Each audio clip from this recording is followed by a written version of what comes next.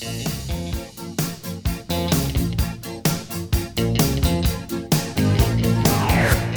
for joining us, everyone. The Society 2045 Friday Talks are interviews with people worldwide seeking to create a better future through social movements and thought leadership. We aim to bring together social movements from across various disciplines to help co-create a broader and more cohesive vision for the year 2045. We have a collective vision of what it could be like, but we want to add yours. We can create a more robust voice for change by bringing together adjacent movements and thought leaders. I'm Tulio Siragusa, I'm one of the co-founders of Society 2045. I'm joined today by Dave Landa, who is our guest. Hi, Dave. Good to have you with us. Hey, Tulio. Great to be here today. Looking forward to it. So before we get started and dive in a little bit, if you could just kindly introduce yourself, give us a little bit about who you are and what you do, we would really appreciate that. Yeah, sure. Dave Landa is my name, and I'm currently the CEO of Kintone Corporation. Kintone Corporation is a U.S. subsidiary of a Japanese public company. Been public for about 20 years now. I'm also sitting on the board of directors of the Japanese parent company. It's on the Tokyo First Stock Exchange over there. And I also help lead our U.S. group called the Organizational Strategy Office for the team as well. And Saibozu is a pretty progressive company with a lot of interesting methods and tools around developing kind of a more modern work culture and even a more modern teamwork-based society that I've been pretty engaged with. Originally, I started as a software startup idea 7 years ago with the company, and we've grown. But over the last 5 years, we ended up spending a lot of time and thought around how the product aligns with culture and how we want to have an impact on society more broadly as an organization. So that's kind of the business side. As for me, I live in Northern California. Have a couple of boys, teenagers in high school right now that keep me pretty active and busy, and enjoy all sorts of adventures. So, thank you, Dave. So tell us a little bit about the culture that you work with. Why is it so interesting and progressive, especially for a Japanese company? And what impact is that having on the people that are part of that culture? Yeah, so give you a little bit of history. About 15 years ago, there was a bit of an existential crisis that this organization had. They were a software startup in the traditional vein, very hard charging. It was a Japanese company, so also had sort of a Japanese work around the clock mentality. Went public in 3 years, fastest company in Japanese history to go from inception to IPO, and then spent the next few years kind of with the proceeds of going public and some of the afterglow of that, acquiring companies and trying to grow really rapidly. About 5 years into that, they started recognizing some serious problems, really high turnover. The vision and the mission from the beginning was to make teamwork better, but like literally got close to 30% turnover for the organization by, I think it was 2005. And huge kudos to the leadership at that time. They took a big step back and really thought about, like, why are we doing this? What is the purpose of our business? What is the purpose of our lives even when we're doing business here? And what's the purpose of this organization? What can we do with it? And they really made a pretty significant shift toward people and having more of a human-centric approach. And kind of the biggest sort of concept that came out of that, it's kind of a simple term, but it's had a broad and persistent impact, is just 100 different people have 100 different work styles. And that was the concept. That was the simple phrase that they sort of came up with to transform the organization. And what that led to was a number of different policies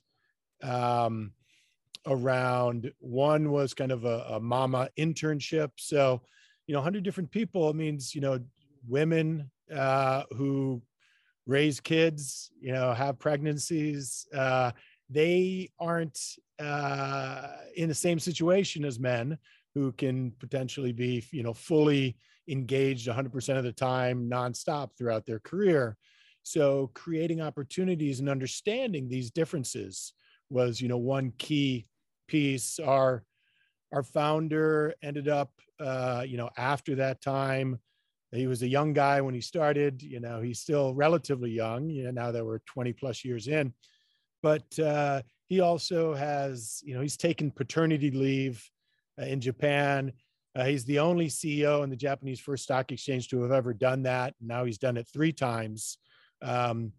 So, I think there were, sort of very gender equity focused things that this organization jumped into initially from that concept of 100 different people, 100 different work styles, but also, it enabled and supported the development of remote work, of part-time work, of a whole variety of different work styles that the organization grew to support and encourage. And yeah, as we've continued to sort of evolve on that core concept and think more deeply on it, our mission evolved a little bit from just make teamwork better to building a society brimming with teamwork. And that's been our mission now for the past 5 years or so.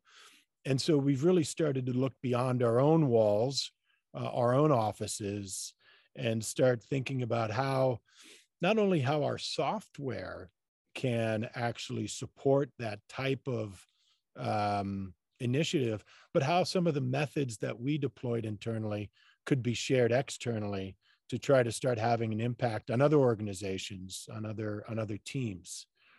So that was a lot there. Maybe I'll. No, that sounds amazing. What's amazing, I think, to all of us is there's this misunderstanding or disinformation out there, or assumption that big public companies or companies that are in more hierarchical type of societies can't thrive without structured and conformity and standardized everything, right? And even companies preparing for an IPO, they're pushing constantly towards standardizing everything, structuring everything. The idea of 100 people with 100 different ways of doing things is considered a risk and an anomaly. And sounds as if that's basically people that are misinformed. What do you say about that when organizations are surprised about you guys doing this and making it work, and then extending it to the point where not only is it working for us, we want other people to do the same thing? What's that been like in terms of dealing with the naysayers? What do you say about that? Yeah, I think looking back, it's definitely challenges in supporting those types of different work styles, right? Getting the systems right, getting the communication between different team members right. If one person wants to have a different work style than another in a team, ensuring that it still works. There's a lot of communication, and really it comes down. It's a high level concept, but it comes down to every individual. That's the whole point. Like, everyone might have a slightly different way they want to do things, or their availability and what have you. And each team has to kind of work through that. And you have to have a respect for the individual to be able to do that. So it's not easy. Like, you just don't, mandate something and it happens. You do have to have a respect of the individual, and a respect of communication to make those sort of things work. So that's, one thing is kind of like, it is a challenge, no, there's no doubt about it. But in the end, it creates a much more engaged and happy team. Like, we went from that 30% turnover rate now for the last decade plus, we've been well under 5%. And I think a lot of it has to do with that transition and that focus. But there's another thing which I think is really fascinating and interesting, that I share with folks, is like, it's coming. This is the way the world is moving, the way organizations are moving, because of this information transformation. Like, we have, and we're part of it, and other organizations are part of creating a world, I should say, that is open and transparent. And, if you want to be effective as an organization, you have to share information. You have to empower people to see information and empower them to be part of the solutions. And a part of that is allowing people to be who they are and work in a style in which they're feeling most happy and most authentic. And that's going to be the most productive and effective way in the long run to run an organization, I think. And the internet's here, these open platforms are here, the information is here. And so I think you need to start thinking about how that's going to shift the way organizations work. And if you're not thinking about it, then honestly, you're falling behind, I think. So Dave, this is great. You've touched on this a little bit just recently, just now, but I'm curious, what do you think needs to happen to go from where we are right now as a society to where we could be, let's say in 2045, adopting some of these principles, if not all of these principles? How do we get there, in your opinion?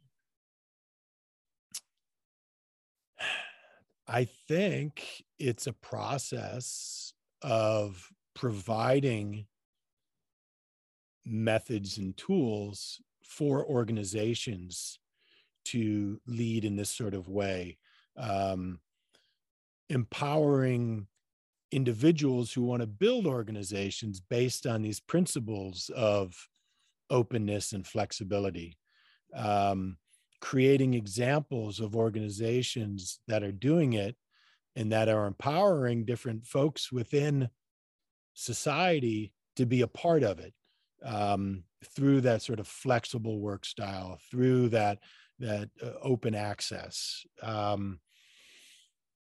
So to me, it's step by step. My experience, at least within our organization, is that we're a software company first. We sell our software. It's a digital workplace platform.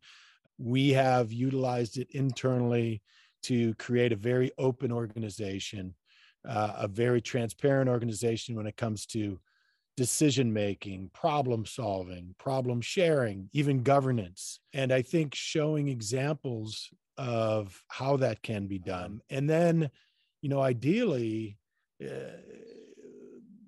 encouraging and supporting from a resource standpoint other organizations who want to move down that road, and maybe individuals who want to start something new with those principles in mind. That's the way I'm thinking about it. Take time, but I think through education and tools and methods and hopefully galvanizing more groups and individuals around that idea, we can move it forward. Dave, what do you think will get adopted faster, and what do you think will require more work, and what are the obstacles, in your opinion? Of all the things in movement, where do you think companies can adapt things the easiest and fastest way, especially traditional hierarchical type of fiat organizations where it's very hard for them to make this shift? It's difficult, right? Yeah. Where do you think they can succeed at going in the right direction, and what obstacles they need to overcome to get there? I think, just thinking on our example, just to give a quick example and maybe extrapolate from there. So a couple of years ago, we've been developing these sort of open team-based problem sharing and problem solving methods, and creating sort of a structured tool around that, and extended that to sort of a a pretty radical collaborative decision-making process that we rolled out internally as well in our organization. And it got to the point where we started thinking about our board of directors, that it had been basically our three founders who had been the board of directors for a decade plus, and said, hey, we're an open organization. We share all of our decision making. Our executive meetings are all open to the team. People can comment, respond. Why is it that our board of directors are still just the three founders, if we talk about the fact that anyone can be a part of a decision-making process, anyone can be a member of the board, if what it requires is being able to, have the responsibility of reviewing decisions, auditing those decisions, and having sort of input on them. So what we actually did was we transitioned our board of directors from those three founders to 17 people in our organization who essentially raised their hand and said, I'm willing to take the responsibility to be a member of the board and sort of fulfill those duties. And the only sort of requirement, or the only background I have in this, is the fact that I have access to all the information that anyone else does to make these decisions. Maybe, not any special expertise, but have that willingness and that desire to see that the company does the best it can and follows the rules. And so we ended up changing our board of directors to 17 members of the team who ranged in age from 23 to 52, and added 5 women to the board, and overnight became an organization that had the most women representation on the Tokyo First Stock Exchange. And so I think, that was our example of how you can do it. We continue to move forward with this, and there's internal debate about, what the next board should look like, and how we go through that process of determining who's on the board. But the idea is, if you have an open organization, one that enables folks to see the information they need to make informed decisions, or even more importantly, ask informed questions, and have an environment that encourages those types of questions, encourages raising problems, then you're going to move forward. And so thinking back, extrapolating now, okay, what's the first step? To me, for us, it was enabling an open problem sharing and solving method internally, and creating safe space for team members to raise problems, and then having a mechanism to bring team members together to respectfully resolve those problems, work through those problems in a very structured way that developed a very common nomenclature amongst the team members. So everyone was speaking in the same language about these issues, about these problems, and working together in a structured way to then resolve them. And I think what that does is builds a tremendous amount of trust to then move the company in further directions, where you can have more flexibility among team members. People tend to trust one another. They're open with one another. They raise issues. If there's an issue, they resolve them respectfully in a structured way. And you can start having that more open and flexible type organization as a result. So again, there was a lot there, but I think, if you can initiate that sort of problem sharing and problem solving mechanism into an organization, that starts opening the doors to a lot of other things. I don't know of any other company that has that open door access to becoming a board member. I mean, that's incredibly, talk about authority, shared authority environment. Want to just talk about the impact this is having on people themselves, right? Suddenly you find yourself in an organization where there's a higher level of women representation on the board than any other company in the Tokyo Stock Exchange. What is that doing for women in business. Suddenly you have the ability to step up and participate as a board member just because you have the knowledge, information of your company, not any specific skills, but you're learning as you participate in this. What is that doing to the people that perhaps didn't think they would ever even have a shot in their career to participate in this? And the ripple effect that's happening in their families and the people that surrounding them. Can you share a little bit about the people aspect of this? What is the impact this is having on the people? Yeah, I think it's a great question. I think it encourages folks to, have more confidence in their opinions, in their inputs. An interesting sidebar here is just recently, our founder had suggested that, as we look to our board of directors in the future, should we intentionally try to create a majority female board? And he was kind of proposing that because he felt like, it's a statement.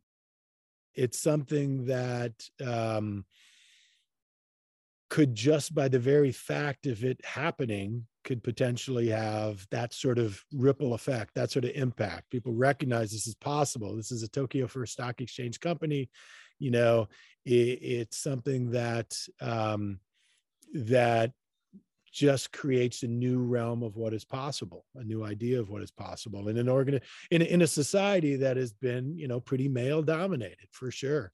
But what was really interesting about this is that he raised that up to the organization across the board. He said, this is what I'm thinking. This is why I'm thinking it. And he put it into our decision. We have this decision-making process, and he raised it up, and anyone in the organization could then provide their inputs and opinions on it. And he received literally hundreds of inputs and feedback.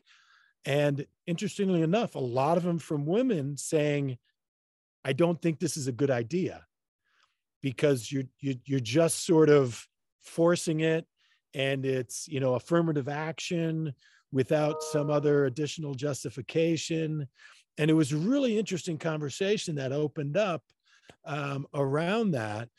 And ultimately, he's kind of pulled, we don't know where we're going exactly yet, but ultimately he kind of pulled back from that idea and that decision, because so many people felt like, what we're trying to promote is an open society, one that empowers people to participate, and just open information.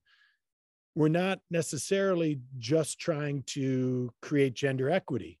We certainly believe that that'll come from that over time, but it's our role to talk about how information is open so anyone can be a board member, and that includes everyone in society, right? It's not that we're just a single sort of gender equity organization, and that came from a lot of women in our organization, right? So to answer your question, I think by doing this and creating this type of sort of philosophy around what a board member should be and what a member of an organization should be and what they should have access to and what they should be empowered to do and to say, it gave them it gave everyone the confidence and the power to say, hey, CEO, hey, founder, this is a great idea, but I don't think it's the right idea, and this is why. And it's just empowered people to speak up more, and to share their opinions and their inputs. And ultimately, we think has given our leadership and the folks who are ultimately making that decision better information to make that decision. And so we're hoping that can, disperse beyond and to other organizations as well. But we feel like we're starting to make a lot better decisions based on much more broad input from folks who feel comfortable and safe to provide their input and respected enough to provide that input. Amazing.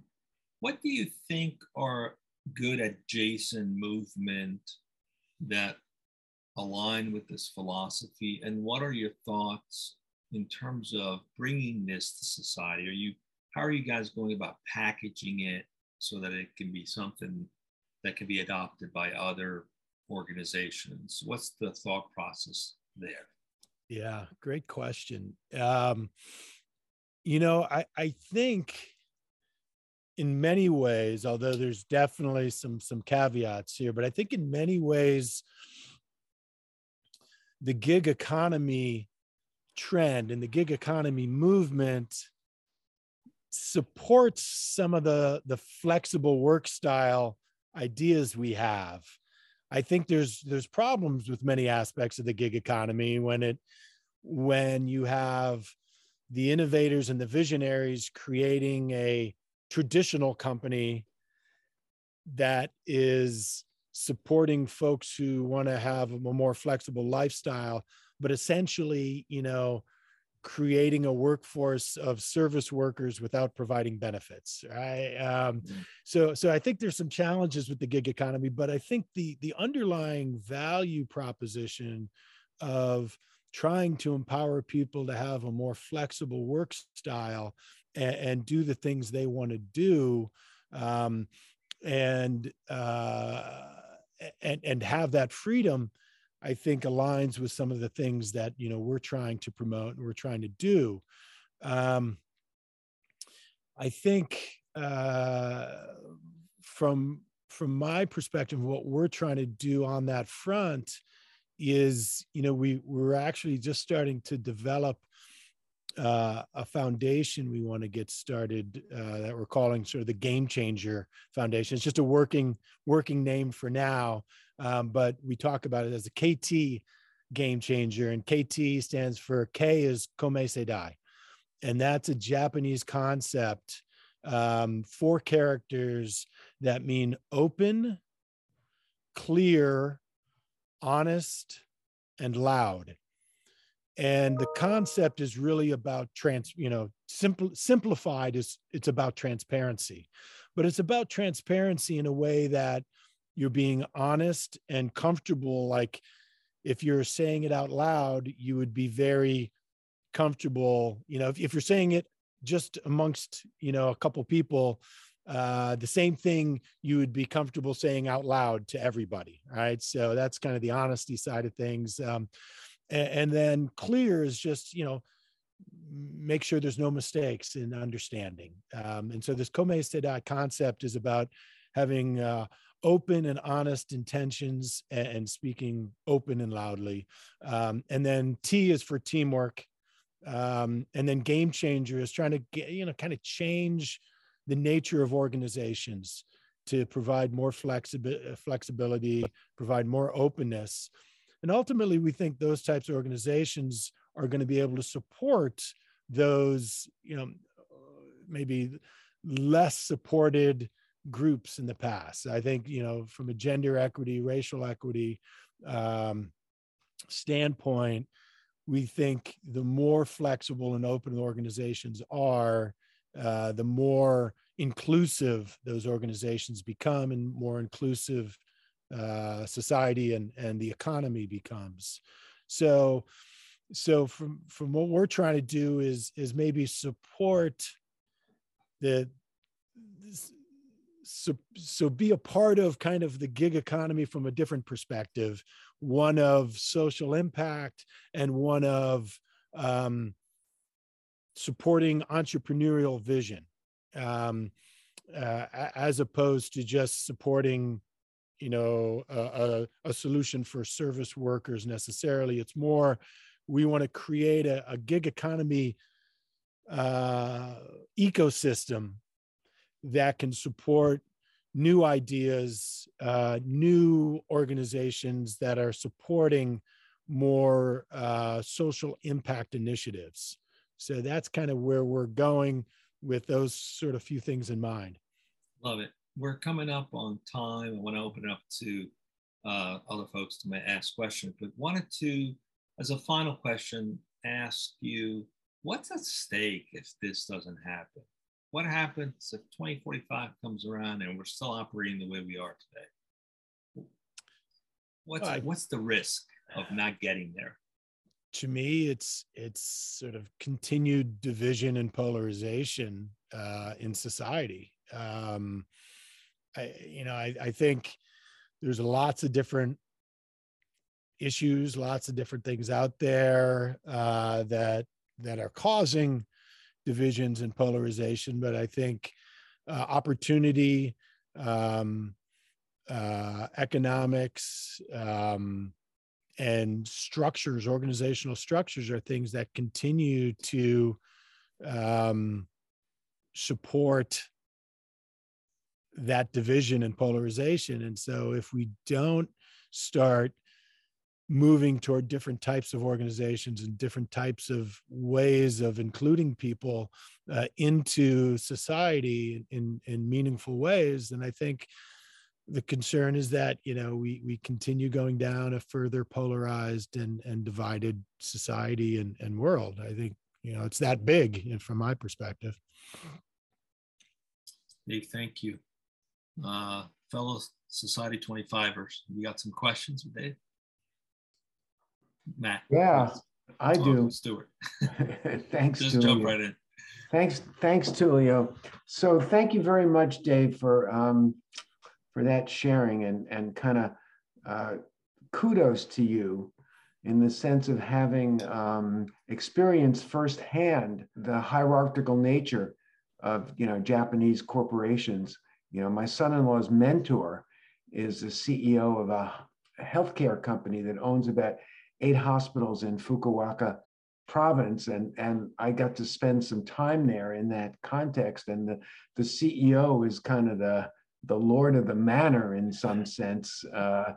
So kudos to your CEO. The curiosity that I have is, what's the turnover like? Because there's a lot. I think what the turnover is like says a lot about the impact and effect of the culture that you've built. Yeah, so I think I mentioned briefly there, but for the last decade, over a decade now, we've been well under 5%. So, 2 to 3% most years, and under 5% for this entire last 11 years. Yeah. So after that, I think it was 2005 where we sort of started that transformation.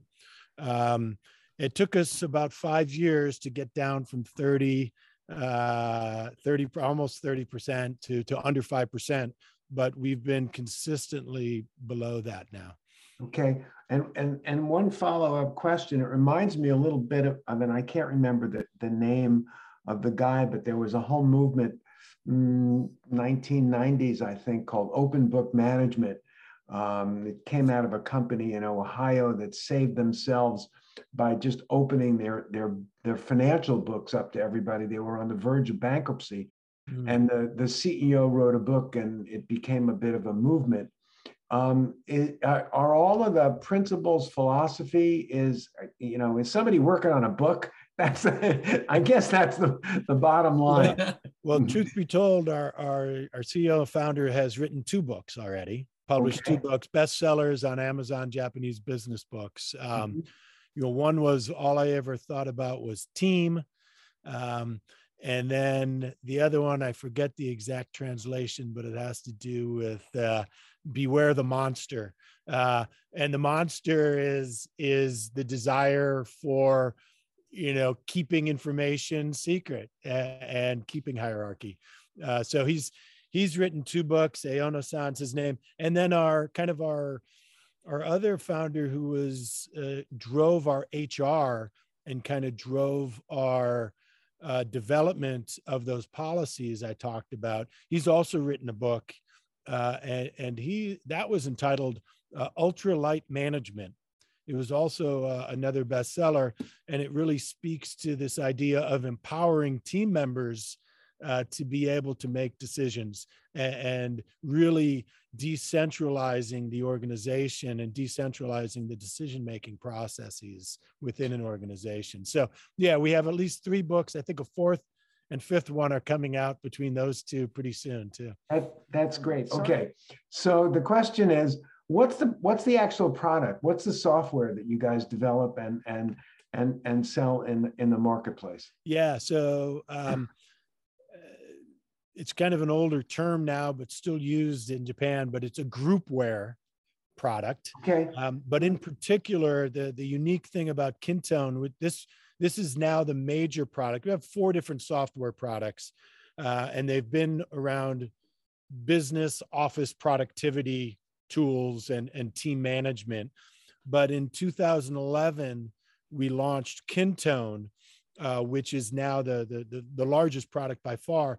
And what's unique about Kintone is that it's a no-code digital workplace platform, which means people, not only coders, but subject matter expert, can build a software solution to manage their own processes. And then on top of that, so you kind of create a database, a workflow, and then the whole collaboration piece on top of that. So the Kintone platform is what we, our own organization, use all day, every day to manage all of our business processes and to do all of our communication and collaboration. And so that's why when we have an executive meeting or a board meeting, it's shared on that platform for everyone to see and everyone to comment on and everyone to ask questions. In a quick phrase, maybe a customizable digital workplace. Yeah, but it sounds like it's very congruent with the whole philosophy of the company, that they're hand in glove. Yeah. Very aligned. And that's really been, it was a revelation for me when I first joined. I started understanding that connection. And it is very much sort of self-reinforcing, if you will, the two. Beautiful. Thank you. All right. So I have a question kind of following up on what Tulio asked. Of what will happen in the future if we continue where we're going, and you give us a good answer. The reverse of that is how can we take what you guys have done and spread it to other companies in Japan? Because you obviously this Japanese company, they can speak the lingo, and not just the Japanese, but I mean the way that they talk and all that. So what can we do to kind of spread out? Yeah, we've been trying. We've been doing a lot of effort on that front. So a couple of things, like our founder had joined a president's commission on transforming Japanese business culture that they actually had. So he's been providing some of his experience and insight that way. But also about 5 years ago, I think about 5 or 6 years ago, the company launched a institute, the Teamwork Research Institute, they call it TRI, in which they've been providing sort of thought leadership, documents and resources, and consulting with other organizations on how to transform their organizations similarly. And we've had pretty significant engagements with some of the larger corporations in Japan, Panasonic and others. And then we also do regular sort of seminars that folks can join. So a combination of your sort of publishing resources, providing webinars and seminars on these concepts, and then actual consulting engagements with other organizations. So that's become a side business of ours in Japan.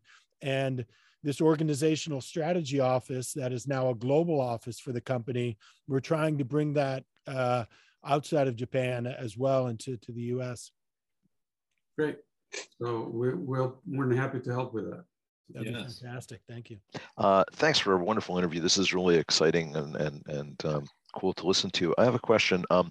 Japan, as far as I know, is the only country in the world to have a word for death from overwork, karoshi, right? So I'm really curious, was it simply that you had a 30% turnover rate that made them sit up and say, we got to do something different, or were there other things that contributed to that? And how did you overcome that resistance? And then related to what Matt just said, do you see things changing in Japan as well as in the US around changing that culture from you have to work till you drop dead to you should work to contribute and make your own life enriched as well as those of others?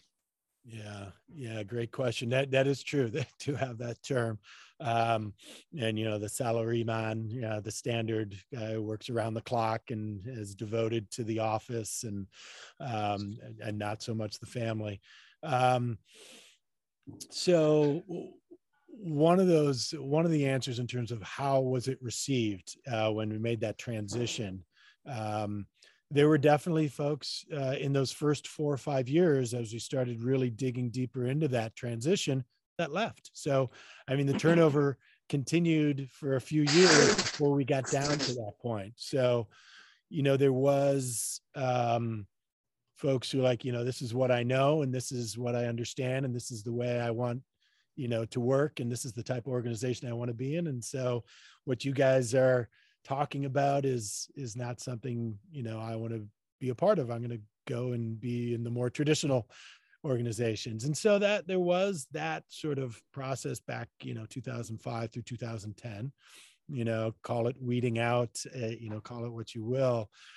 So that definitely did occur. Besides the turnover, were there other factors that allowed this to come forward, or was it just the turnover that triggered it? And then do you see that actually changing in Japan? Turnover was definitely the catalyst. I think the reality was that there were 3 founders, but kind of our lead founder, I think, he had a personality, or he had a view of the world, as well as our HR leader, who's the other one who wrote a book.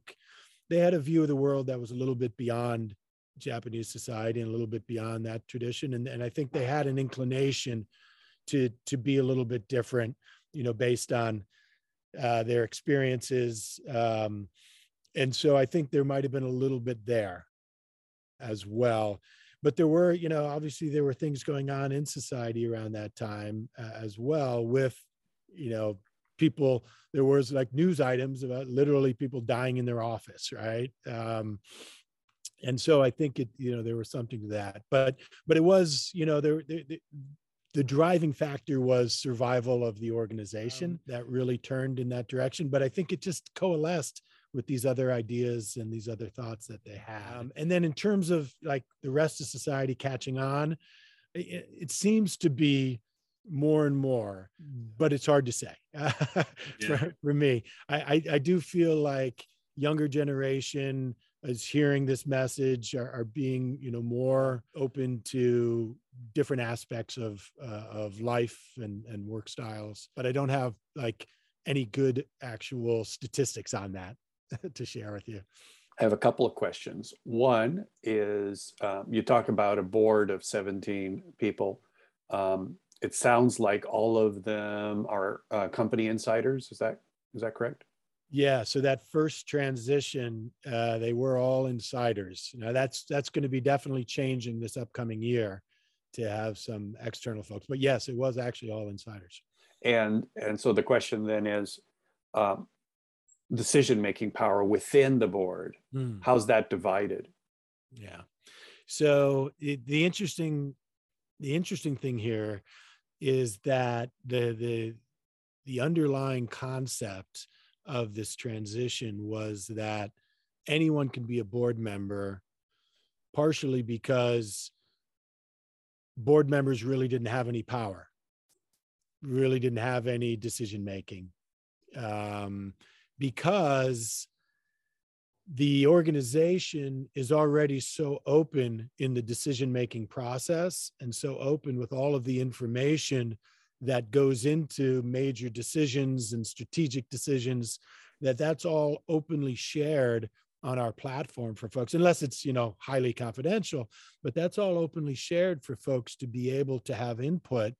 And ultimately the idea is that the general managers or the subject matter experts, those experts who are entrusted to make decisions, are already being very much overseen and audited every day in all their decisions. And so in a way, the board is really just figureheads who are, giving one last stamp of approval, or if there's something that suddenly is egregious, raising their hand and calling it out. But there was no real particular decision-making, going on. There were formal proceedings that needed to be done because of the securities laws. But beyond that, there was very little of that. And it was more just inputs and questions in addition to what might already been asked internally. Does that make sense? It's Yeah, a it bit of does. a radical view Yeah, and a radical approach. But I can send you a couple articles if you're interested that covered absolutely. this when we announced it and when we did that. The last question, at least for me, is around ownership. Did that change at all? And what obviously it's a public company. What's the situation as far as ownership within the staff, and especially here with the remote office in the United States? You mean like actual ownership of the company, like Correct. stock Yes. ownership? Yeah. So there was part of this movement a few years ago was to try to encourage more stock holdings amongst the team, and also beyond, people who just sort of had an affinity with our concept of company culture. And so we have really started trying to promote that sort of small ownership and transition from the big investor houses holding that. And we have just dispersed it more over the last few years, and there is a broader base of ownership now, but it's still pretty institutional investor heavy in terms of the ownership. In terms of providing team members the opportunity for ownership, so yeah, actually, when we first started here in the U.S., we had sort of every team member was given sort of a phantom stock sharing stock match program for team members to be invested in it.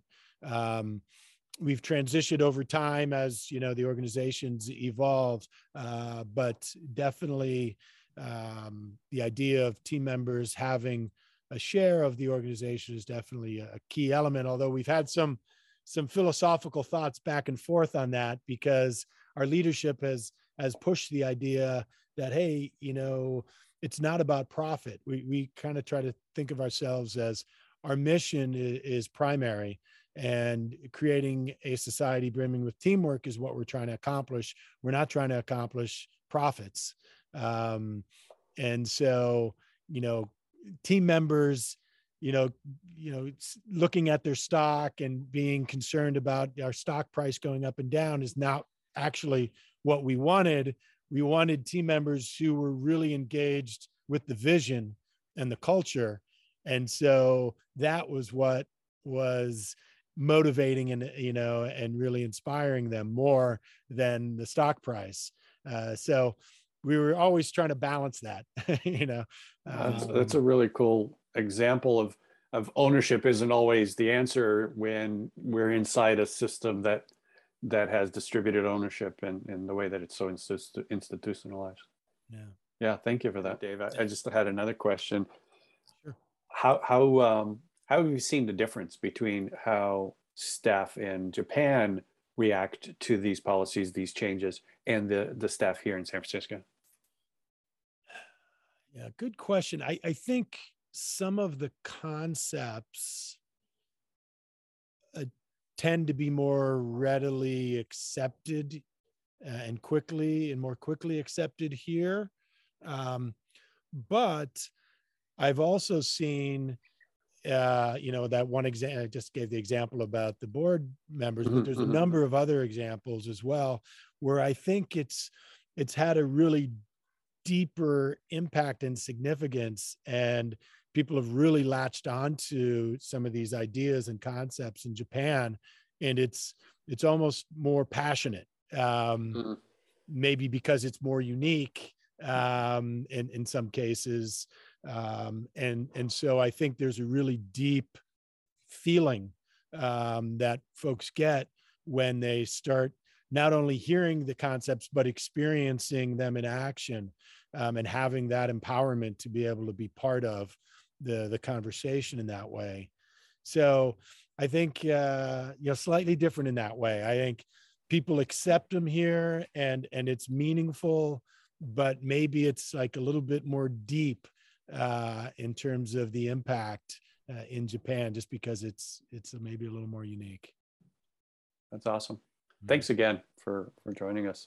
Thank you so much, Dave. You got it. Yeah, thank you guys. Really appreciate the conversation and really inspired by what you guys are trying to do with Society 2045. So, well, Dave, it's been really great to have you with us today. It's clear that we need to work on more use cases that are not about how do you, grow your business and get more profitable. There's tons of material on that, right?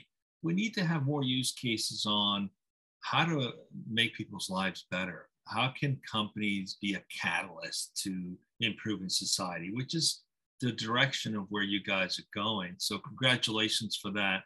We hope as you expand your board and bring in some outsiders, maybe some of those will bring back those principles into their own companies as well. So we wish you a lot of success with that. And let's definitely stay in touch. So much to be done. It's great to hear that there's companies already underway to creating a better society, a society in 2045 that we can all be proud of.